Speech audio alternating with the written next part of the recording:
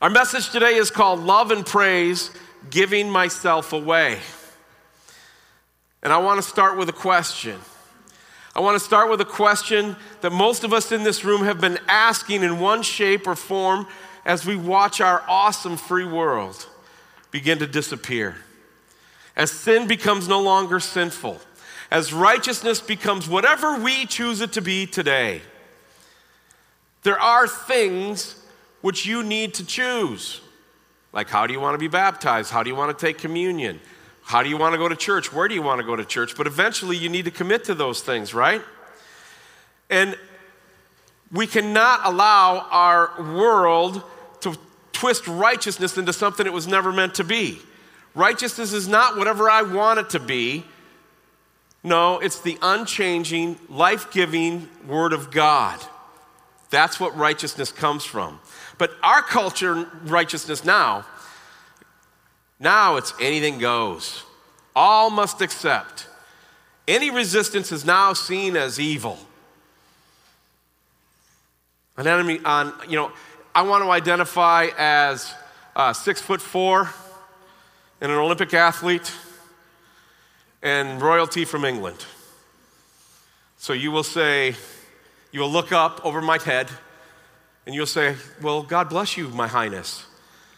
And if you don't say that, I will punish you because you're blaspheming my godhood, because I will decide what righteousness is. That's what's happening all around us. So our starting question comes from the fact that we are now living out Isaiah 5:20 through 21. Let's look at that before the question. It says, woe to those who call evil good and good evil, who put darkness for light and light for darkness, who put bitter for sweet and sweet for bitter. And they walk among us, by the way, even in Harlan, Iowa.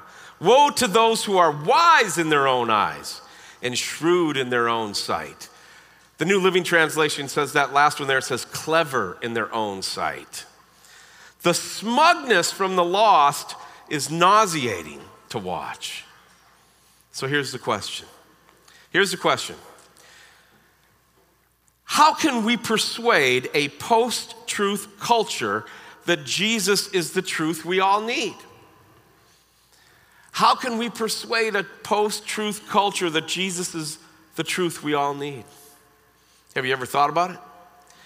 I'm guessing most of us have, or we continue to ask, how do we do this? How do we roll in these times? Because we don't want to offend anybody for no other reason. We just don't want to be, staunchly just a jerk about things, but we have to set our face like flint, right? We have to stand on the truth. We have to have spines of steel. How do we do this? Well, it all starts by experiencing the Lord Jesus' grace and then responding with grateful service to our Lord and our neighbor. It also has we proclaim it, we don't debate it. God's word teaches we love because he first loved us. That's in 1 John 4:19. The word because in that verse, it translates from the Greek word meaning since or as a result. Here we discover the simple fact that change in our lives and our culture comes from this. You ready? The more we experience the love of Jesus, the more our love for others will lead them to the Lord. You don't have to be a closer for Jesus. You proclaim it and the Holy Spirit does the closing. Say it one more time. You don't have to be a closer for Jesus. And this will be on video for you to slow down later. The more we experience the love of Jesus, the more our love for others will lead them to the Lord. We don't have to be a closer for Jesus. The Holy Spirit does it. So here's part 2 of this question, or an add-on question. Number 2, when last did the love of Christ change your life?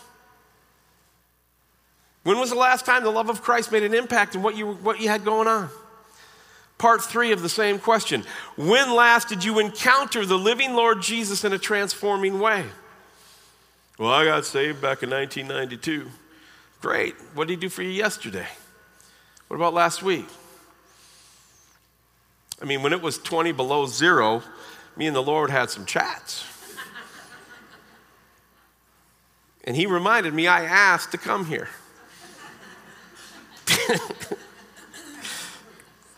That's a whole nother story for another day. Maybe my video will be up there someday telling you about how God picked Harlan, Iowa. Well, we're going to answer these questions over the next few minutes, and let's start with give yourself away for authentic kingdom purposes. And to do that, you have to have love and praise. Can't do it without it. Hey, I can build the nicest race car in the world, but if I don't have fresh tires and gasoline, that car ain't running to the front. That's a fact. Take your car to the racetrack and don't put any fuel in it and see how far you go. Love and praise is the fuel that gets us going. You got to have love and praise. Now stay with me, okay? We have just come out of a season where we celebrated the first coming of the Lord Jesus Christ into the world. Thank God he came the first time. He arrived, the first advent. And every truth surrounding his first advent, I give praise for. His arrival, Christmas time. I praise God for the virgin birth. I praise God for his sinless life. I praise God for his teachings, his miracles, and his ministry. I praise God for his substitutionary death. He died in my place. I praise God for his victorious resurrection, and I praise God for his glorious ascension. The first arrival of the Lord Jesus Christ into this world was a time of amazing power, wonderful miracles, and astounding love and grace. In sending Jesus into the world, God accomplished salvation for all who will believe and receive. And then they have love and praise. In sending Jesus into the world, God demonstrated his love for a lost and dying world. In sending Jesus into the world, God completed his perfect and profound plan for salvation and redemption. And that's why most of us are here today. Thank God for all Jesus accomplished when he came the first time. But what does the scripture say? He went away. In Acts 1, 9 and 10 tells us about how the Lord Jesus ascended back into heaven, leaving his church here to preach the gospel to the lost. Not to debate them, but to proclaim it to the lost. And when he left his people here, he did not leave them without hope. He left them with the promise that he would return again. Acts 1:11 says it straight up. Men of Galilee, they said, why are you standing here staring into heaven? Jesus has been taken from you into heaven, but someday he will return from heaven in the same way you saw him go. That's a promise to hold on to. Now, listen to what that was the angels talking to the disciples. Let's look at what Jesus actually said the night before he went to the cross to die. And we could talk about this tomorrow at 12:10. For those of you who don't know, every Monday at 12:10, right in here, we do what I call the scripture dig. You're like, well, I work, I can't make it. I'm sorry, there's some that don't work that can make it. And if you do have an office, you want to zoom in, we let you zoom in with us if something you want to do. But getting into God's word deeper for such a time as this, duh. So listen to what Jesus said the night before he went to the cross to die. It's in John 14, 1 and 3. If you're going to write anything down, write this one down and look it up later in your devotional time. Don't let your hearts be troubled. Trust in God and trust also in me. There is more than enough room for you in my Father's house. If this were not so, I would have told you that I'm going, if this were not true, would I have told you that I'm going to prepare a place for you? ? When everything is ready, I will come and get you so that you will always be with me where I'm at. When we get one glimpse of the risen, glorified Savior, that's all we're going to want for eternity, is to be in his presence. Yes, I'm going to see my father again, my dad. Yes, I'm going to see other relatives, and so are you. But it's always going to be focused on Jesus. When I get this truth in my soul and I'm praising Jesus, I get a little annoyed for those of us who have said something this stupid that I'm about to say, because some of us have said it. When I get to heaven, I'm going to race Dale Earnhardt. No, you're not. When you get to heaven, the glorified Christ has prepared a place for you. And it's going to be so awesome, nothing else is going to matter. One glimpse of him and all trials, hardships, and suffering we've had on this earth will be worth it. That's how great our Lord and Savior really is. Even at the end of the Bible, as the book of Revelation closes, the Lord reaffirms his promise to his people that he will return again. Revelation 22:20, second to last verse in the Bible. He says, he who is faithful witness to all these things says, yes, I am coming soon. Amen. Come, Lord Jesus. Isn't that awesome? A lot of people have looked at the Lord's promise to return again and have determined that it's a lie. The Bible even warns us of these folks, and we see them all around us today. 2 Peter 3:3-4 says it. 2 Peter 3:3-4. Most importantly, I want to remind you that in the last days, scoffers will come, mocking the truth and following their own desires. I have about 150 minutes of discussion on that one verse, just with what we see in our society here today. Verse 4, they will say, what happened to the promise that Jesus is coming again? From before the times of our ancestors, everything has remained the same since the world was first created. The Bible tells us they're going to come with this argument. Regardless of what the world says or what unbelievers say, or even what people who profess Christ but don't have him say, the Lord is returning. The passage we have read gives us some details surrounding his return. So if we truly believe that Jesus is coming back to get us, we should be locked in and fully engaged in a couple of activities. That's the 3 points for the message today. What 3 things should we be about? Well, let's kick it off with point number 1. We should be looking for him. We should be looking for him. Now, I'm going to quote something from 2 Timothy chapter 4 here in just a second, but I want to remind you, I've taught you this.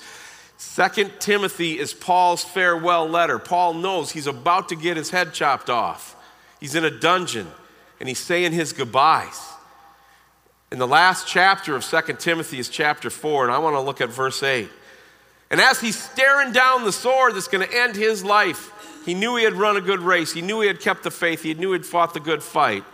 And he says this, and now the prize awaits me, the crown of righteousness which the Lord, the righteous judge, will give me on the day of his return. And then the last line, don't miss this. And the prize is not just for me, but for all who eagerly look forward to his appearing. It's a mark of a true believer, is somebody who's looking for Jesus every day. I'm looking for him every day just to sustain me. But if we're all standing in front of him in 15 minutes, how much is that fill in the blank of your life really matters? Whatever you just thought of, that's your fill in the blank. Look, it is for me, it is for you, it's for all of us. The prize awaits us, the crown of righteousness. And his glory is going to be so magnificent that the scriptures say we'll take our crown and we'll throw him at his feet because we know we didn't deserve it anyway. How does that fact alone not fire you up to love and praise with the time that we've got left? You know, I only have a couple TV shows I watch because content is so horrible nowadays, but that's not it. I just don't want to waste any more time, as little time on TV as I can. Sports and 2 shows. One of them is the show Survivor. It's heading into its 46th season. And every fall and every spring, a new season kicks off for over 23 years now. And what happens, if you don't know the show, 15 to 20 people who are willing to go to great lengths in an attempt to win $1 million. During this journey, this competition, they're in the elements, they're denied good food, and they struggle to make fire to keep up their meager surroundings and survive. Now, they do this all while trying to not get voted off, while attempting to build trust with a whole bunch of people that are all lying to them. I still, to this day, find it fascinating. My wife has checked out about 10, 15 years ago. She doesn't like the show at all. So I have to go down in the basement to watch it. It's just one of those things. When the show first came out, it was really popular, so we used to do Thursday night pizza and Survivor night with my kids. It's just one of my great memories, so I've never let it go. It's always been a part of my life. But there's so much human condition going on in this show, that's why I like it. And I'll give you an example. In the middle of all this game of Survivor, they will offer up a reward challenge after a couple weeks on the island. Now, you got about a dozen people left that haven't been voted off. They're malnourished people after a couple weeks. And they are about to do a challenge that will require incredible effort and focus, and the reward is usually some sort of nice dinner, like fried chicken or a cookout with hamburgers.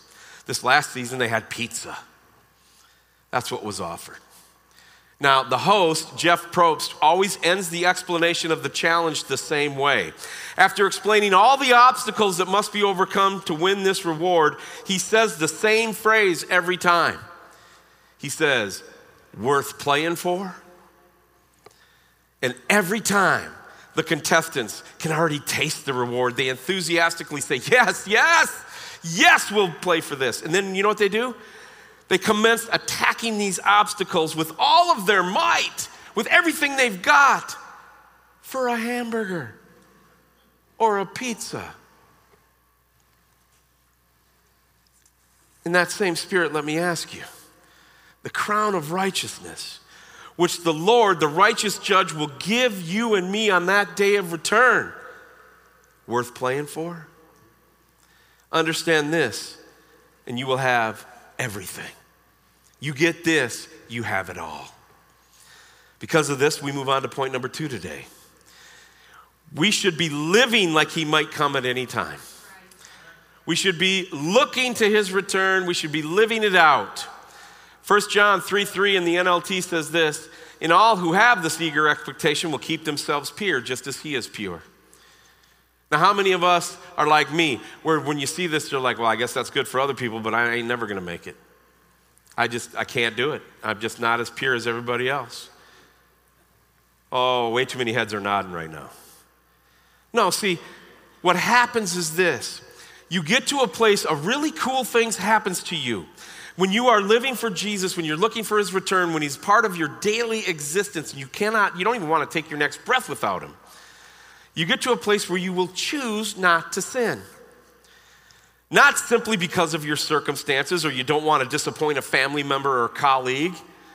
You will be convicted, listen now, you will be convicted not to sin in that way any longer because you don't want to sin against your God, who has given you so much and who has promised you a crown of righteousness. You don't want to sin against your King.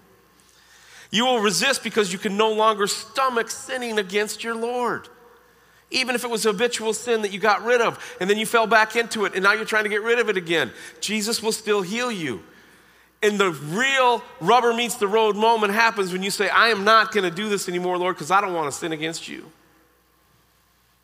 Then, like David, then you become a person after God's own heart. Point number 3, we should be loving the lost and preaching the gospel. Loving the lost and preaching the gospel. You know that in the scriptures it says that, we're supposed to, reach out to different folks, and then there's others we're not even supposed to eat with them. Do you know who that is? Do you guys know the difference? We can eat with sinners like Jesus did, but he didn't leave them in their sin. But if you claim Christ and you're just a whack job, you don't believe in the Bible, and you want to twist Jesus into you and your own godhood, we're not even supposed to eat with those folks. Okay? There is a difference. It's called discernment. But we should be loving the lost and preaching the gospel.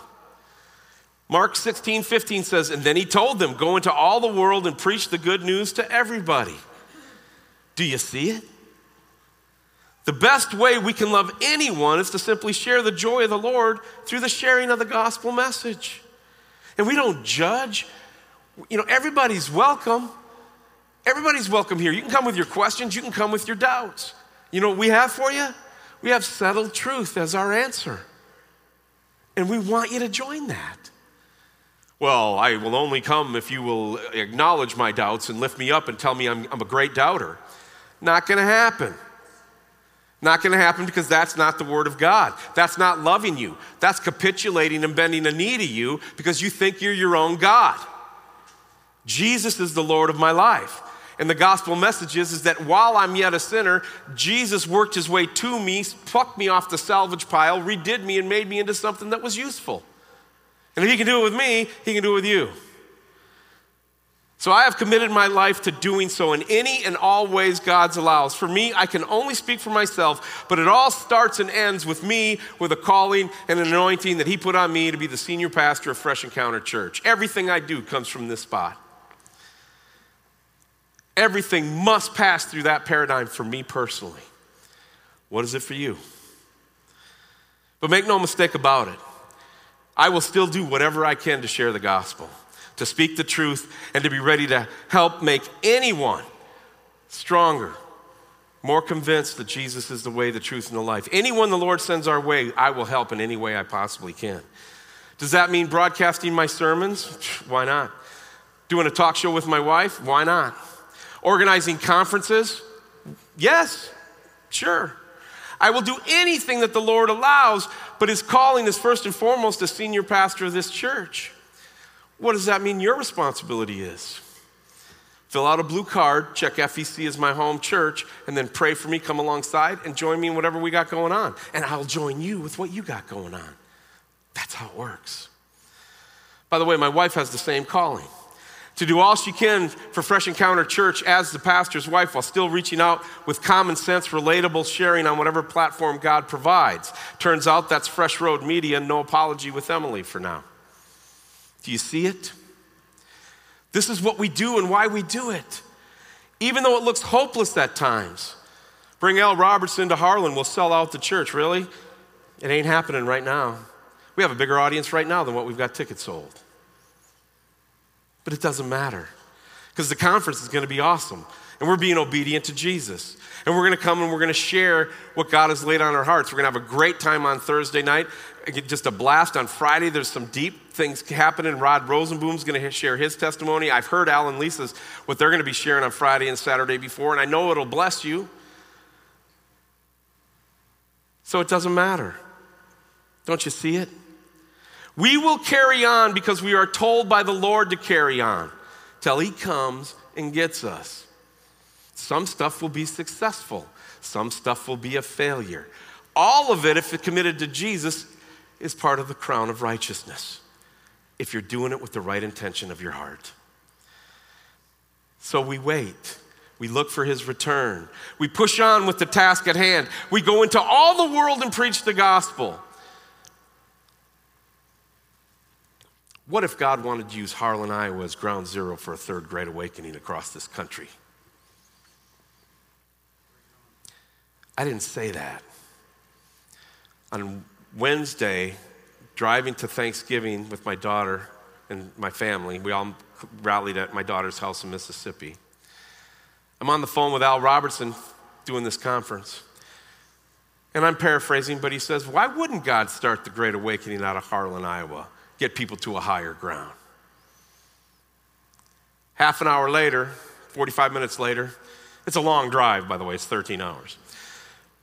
Talking to Brad Stein. And he says, unprovoked, he says, wouldn't it be cool if God started a third great awakening and a revival out of Harlan, Iowa? All right, I guess you're coming now too. That's all we're doing. See, the Spirit confirms it.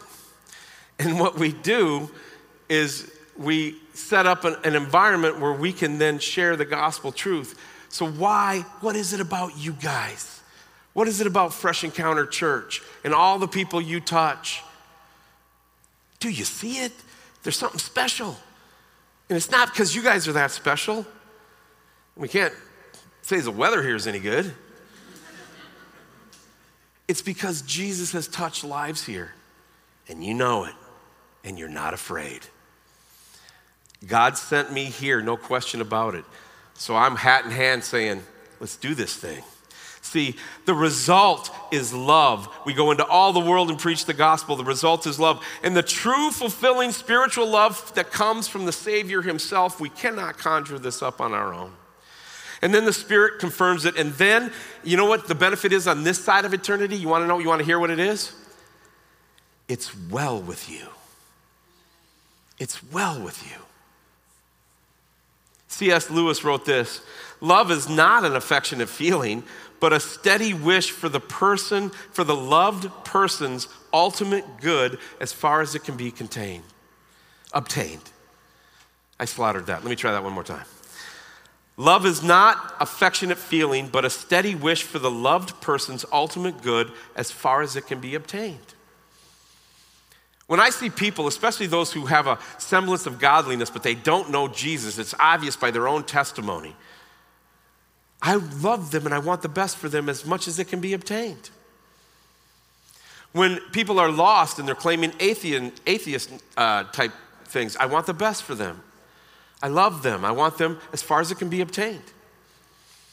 Those of you who know Jesus Christ and you come to this church and you want to grow in your spirit, I must tell you the truth with love and praise, because of that love, the ultimate good for you as it can be obtained comes from God's word more so than anything I can conjure up. See, that is our King towards us, each of us. By the way, the Lord sent an angel to announce his birth. He sent an angel to announce his resurrection. The Lord sent the Holy Spirit to convict us of our sin and draw us to Jesus. But when he comes to collect his bride, he's rolling in himself. Ancient Jewish wedding custom. Oh, I wish I could take time and just lay it out for you. It takes too long. Let me paraphrase it for you today. The groom in ancient Jewish custom goes to prepare a place for them. They start out by having vows underneath this Jewish name thing that I can't think of right now. Yeah, we'll go with that. And and when they make this vows, they separate. They're married, but they're not officially married yet. And the groom goes to prepare a place for them. And the bride is to prep and be ready with no clue what day the groom is coming for, but she's supposed to be ready. This was what had happened with Mary and Joseph, why he wanted to quietly divorce her even though they weren't married and had consummated the relationship. Okay, so the groom is going to go away. What is the custom? Customarily, it's approximately a year. And so do you know who decided the time of waiting was over and that the groom should go get his bride? It was the father of the groom. Once he felt all was prepared for the new couple, he would send his son to go get her. Do you see it? Any minute, God's going to tell Jesus, it's ready. Go get him. And then many of us in this room, we're going to be going to that wedding in the air. That sounds exciting to me. Worth playing for? Let's bring it home. Revelation 19. Verses 9 through 16. And I can't say it any better than this, so we're just going to get into God's word and read this to the conclusion today. Revelation 19, 9 through 16. And the angel said to me, write this, blessed are those who are invited to the wedding feast of the Lamb. And he added, these are true words that come from God.